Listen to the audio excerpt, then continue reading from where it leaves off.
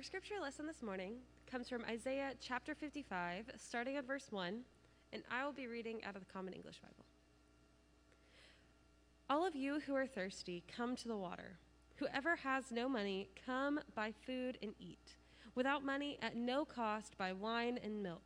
Why spend money for what isn't good, what isn't food, and your earnings for what doesn't satisfy? Listen carefully to me and eat what is good. Enjoy the richest of feasts. Listen and come to me. Listen and you will live. And I will make an everlasting covenant with you, my faithful loyalty to David. Look, I made him a witness to the peoples, a prince and commander of prophets. Look, you will call a nation you don't know. A nation you don't know will run to you because of the Lord your God, the Holy One of Israel, who has glorified you. Seek the Lord when he can be found. Call him while he is yet near. The word of God for the people of God. Thanks be to God. Good morning, everybody. I'm Steve Hyduke, I'm pastor here at Ovilla United Methodist Church. I'm glad you're here with us for worship, whether you're here in person or connected through the internet. We're glad that you're here for worship. So please pray with me.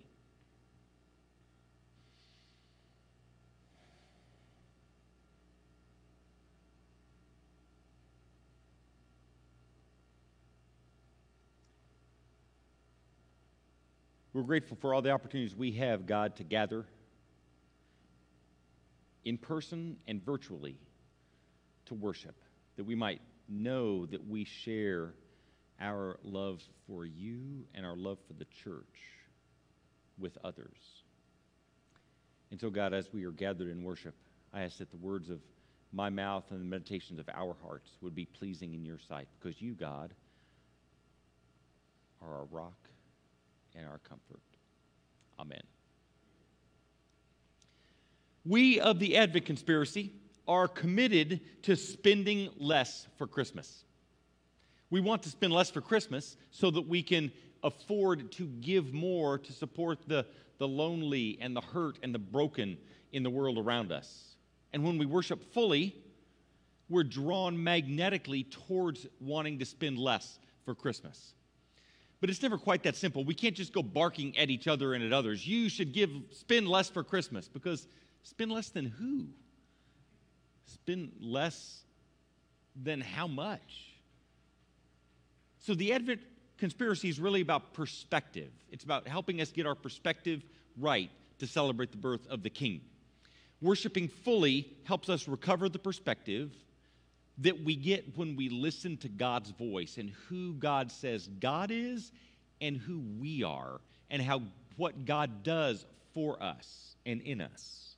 We don't believe when the world tells us that our significance is based on what people give us or on what we give other people. We believe that our significance is based on who our God is and what our God says about us. So, we spend less because we worship God fully, and we're reminded that we are not at the most basic level economic beings, but spiritual beings. So we spend less. Now, I know 70% of the U.S. economy depends on consumers spending.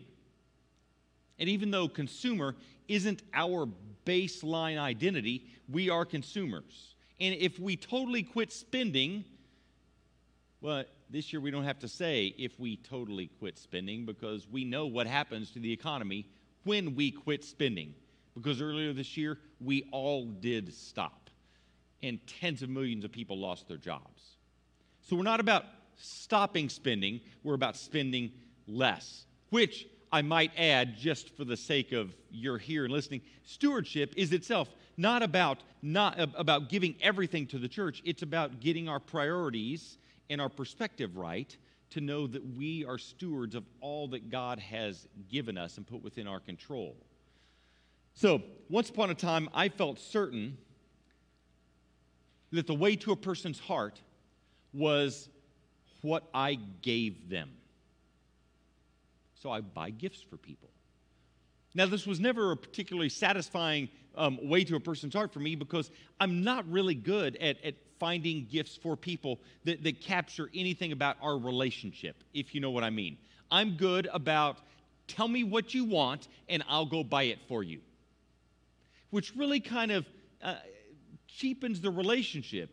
Because instead of it saying, here's something I found that says something about you and what you mean to me, or about our relationship, it's you tell me what you want, so instead of you buying it, I buy it for you.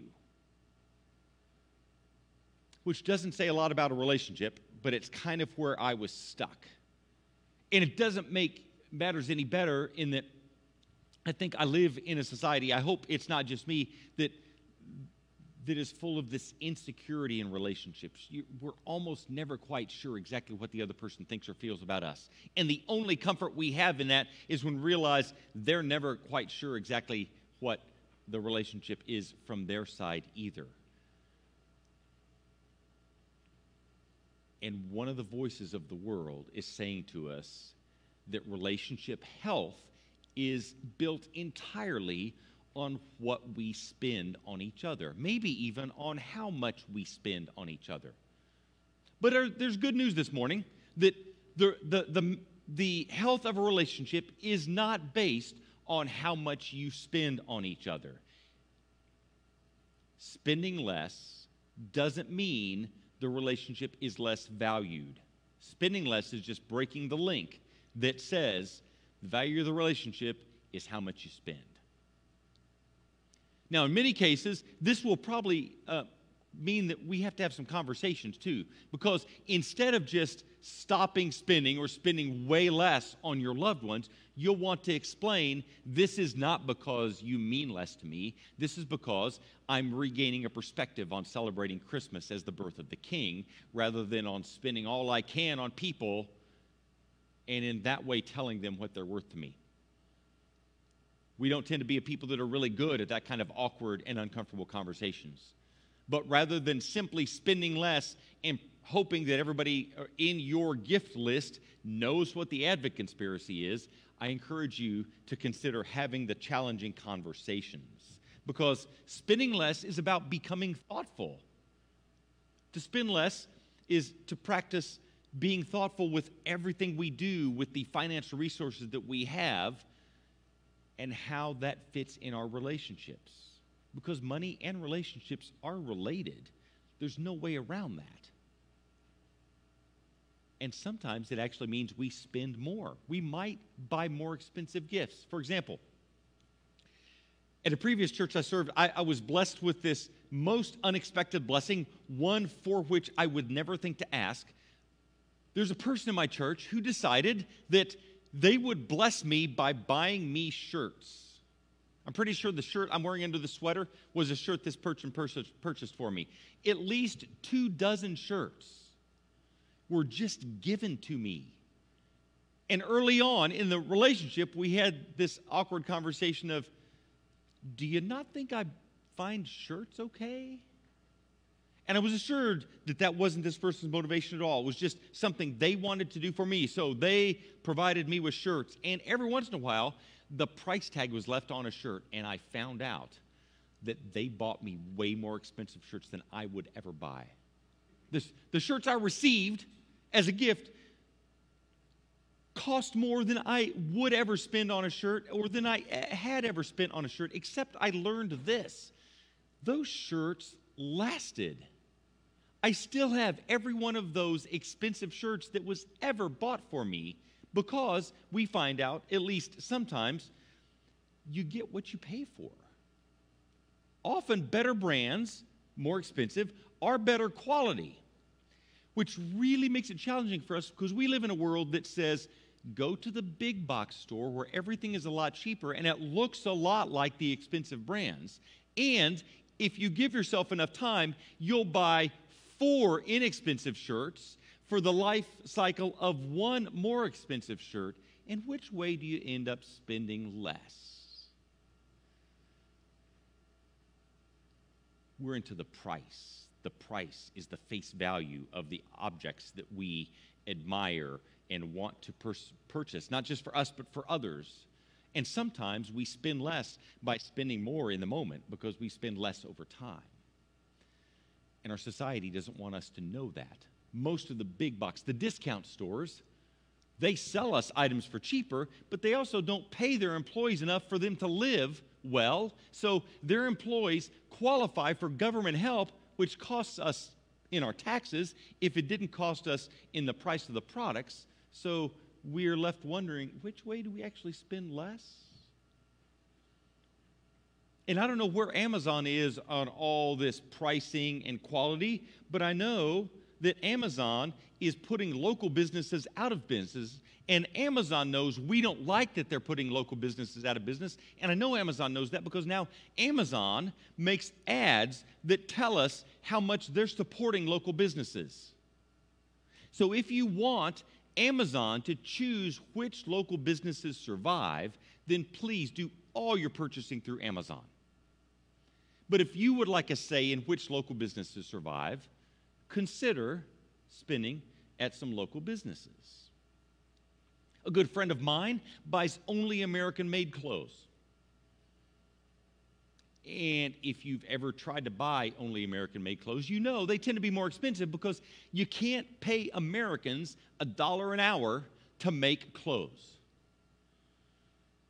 So in some ways, this spend less makes us more thoughtful, and it might have us spending more per item, but the thoughtfulness is where this spend less principle of the Advent conspiracy is trying to take us. So when you consider spending less this year for Christmas, what I really want to invite you to do is to consider the value of the things that you spend money on and consider the value of the relationships that you have with the people for whom you're buying gifts.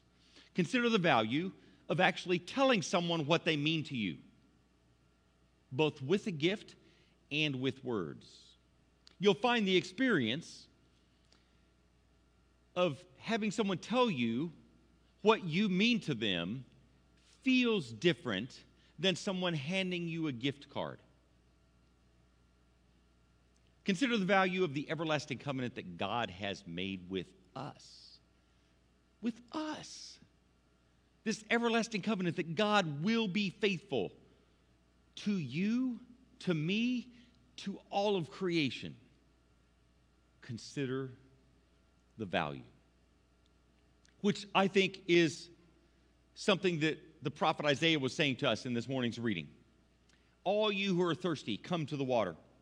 Whoever has no money, come, buy food and eat. Without money, at no cost, buy wine and milk. Why spend money for what isn't food and your earnings on what doesn't satisfy? Listen carefully to me and eat what is good. Enjoy the richest of feasts. Listen and come to me. Listen and you will live. I will make an everlasting covenant with you, my faithful loyalty to David. So consider the value of all the things that you spend money on. Consider the value of the purchases that you make for Christmas gifts. Not just the price tag, but the value that the gifts bring to your relationships. Consider the value of what you spend time on. And consider the time that you spend on other people and with other people. I've never heard anybody say upon retiring or even when they finally reach that empty nest point, you know, I wish I'd spent more time at work. Consider the value of time with family, which I know is a totally different statement at this point in this year than it ever was in the past, because in 2020, almost all of us have spent far more time with our families than we had ever thought possible. And somewhere in there, you probably reached a breaking point where you thought, I know time with family is good. I didn't know this much time with my family was possible. In spite of that, consider the patience you have likely had the opportunity to learn. Consider the grace that your family members have experienced in also spending more time with you than they had ever thought was possible before. Considering the value of the gifts we buy and of the time and of the people in our lives will almost inevitably lead us to spending less for Christmas because we put more thought into the entire process. Because value isn't just money. Value is what things are worth. prices are face values, but worth is the deep value. And you remember worth. We talked about worth last week in Worship Fully, because worth is when we ascribe worth to God, when we say, when we recognize, when we become aware of what God is worth to us in our lives. And sometimes we have made worship equal to being in the church or going to church. And that's just the face value of worship. It's not the actual value. Some of us want worship to equal worshiping indoors. If I'm not indoors at the church, I hope if you're streaming with us right now, you aren't feeling like that. That worship only counts if you're indoors in the church. It's been hard this year because we haven't been able to worship indoors at the church the way we're all used to. But I'm often reminded that when things get hard, God offers more opportunities for us to grow and to hear from God and what God has to say to us. I mean, we've always known, really, that worship isn't just gathering in the church. It's not just gathering in the building on Sunday mornings. But now we get to prove it to ourselves and to the people in the world around us that we recognize the worth of our God, and that makes a difference in who we are and how we live our lives. So I invite you to consider the value of finding ways to recognize and acknowledge God's worth that don't just happen on Sunday mornings. Over the next couple of years, we're going to find out that a lot of what we thought was essential for worship, about being God's people, about being the body of Christ, really wasn't as essential as we thought it was. After all, if it was, and if we had been doing it that way, and that was the right way, and that was all that was necessary, wouldn't we all be a lot more like Jesus now than we are? We have this incredible opportunity right now to learn to do things differently, maybe, and it starts with worshiping fully, not just when we're in a sanctuary or watching a screen of a worship service. Worshiping fully is recognizing God's worth, and in recognizing God's worth, we can't help but be confronted with the worth that we have for God, the worth that we have to God. So spending less is considering the value. What's the value of what you buy? What's the value of your relationships of the people for whom you buy it? On Tuesday morning at 10 o'clock, Nita Keys comes into my office and invites me to come open her women's Bible study with prayer. And if I'm there and I pay attention, I go and do that. And so this last Tuesday, I went in and I offered the opening prayer, and then I said, thank you all. I'm going to go back to work now. And as I walked back into my office to work on this sermon, it struck me, why did I say I'm going to go back to work? When leading a women's Bible study with an opening prayer is just as legitimately pastoral work as sitting in my study working on a sermon. When I consider the value of the things that I do, it gets harder for me to say I have to go back to work when I'm leaving the company of people where we are sharing and ministering to one another in the name of Jesus Christ. When you consider the value of the relationships that you have and the opportunities that you have to bless people with gifts, with your presence, with words about what your relationship means to you,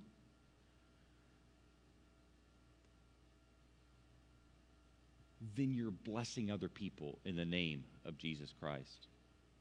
So worship fully and spend less. If you're willing to spend less by becoming more concerned about value, the value of the things you buy and the value of the relationships you have with the people for whom you buy them, then please also be willing to have the challenging and uncomfortable conversation to explain that though you may be spending less, you don't value them less. What some people do in this way is they replace buying a gift for people with contributing to a charity or a nonprofit cause in that person's name, and then that person receives a note of thanks. A great way to begin the challenging conversation. We're a church that does not shy away from difficult and challenging conversations because we know we can't be the body of Christ that we're called to be if we avoid difficult conversations at all costs. Because as a church, we have some difficult conversations to have. And it's scary. And it's awesome. And it's not easy. But that's okay because easy doesn't really get us anywhere. And easy isn't following Jesus. And we're really all about following Jesus.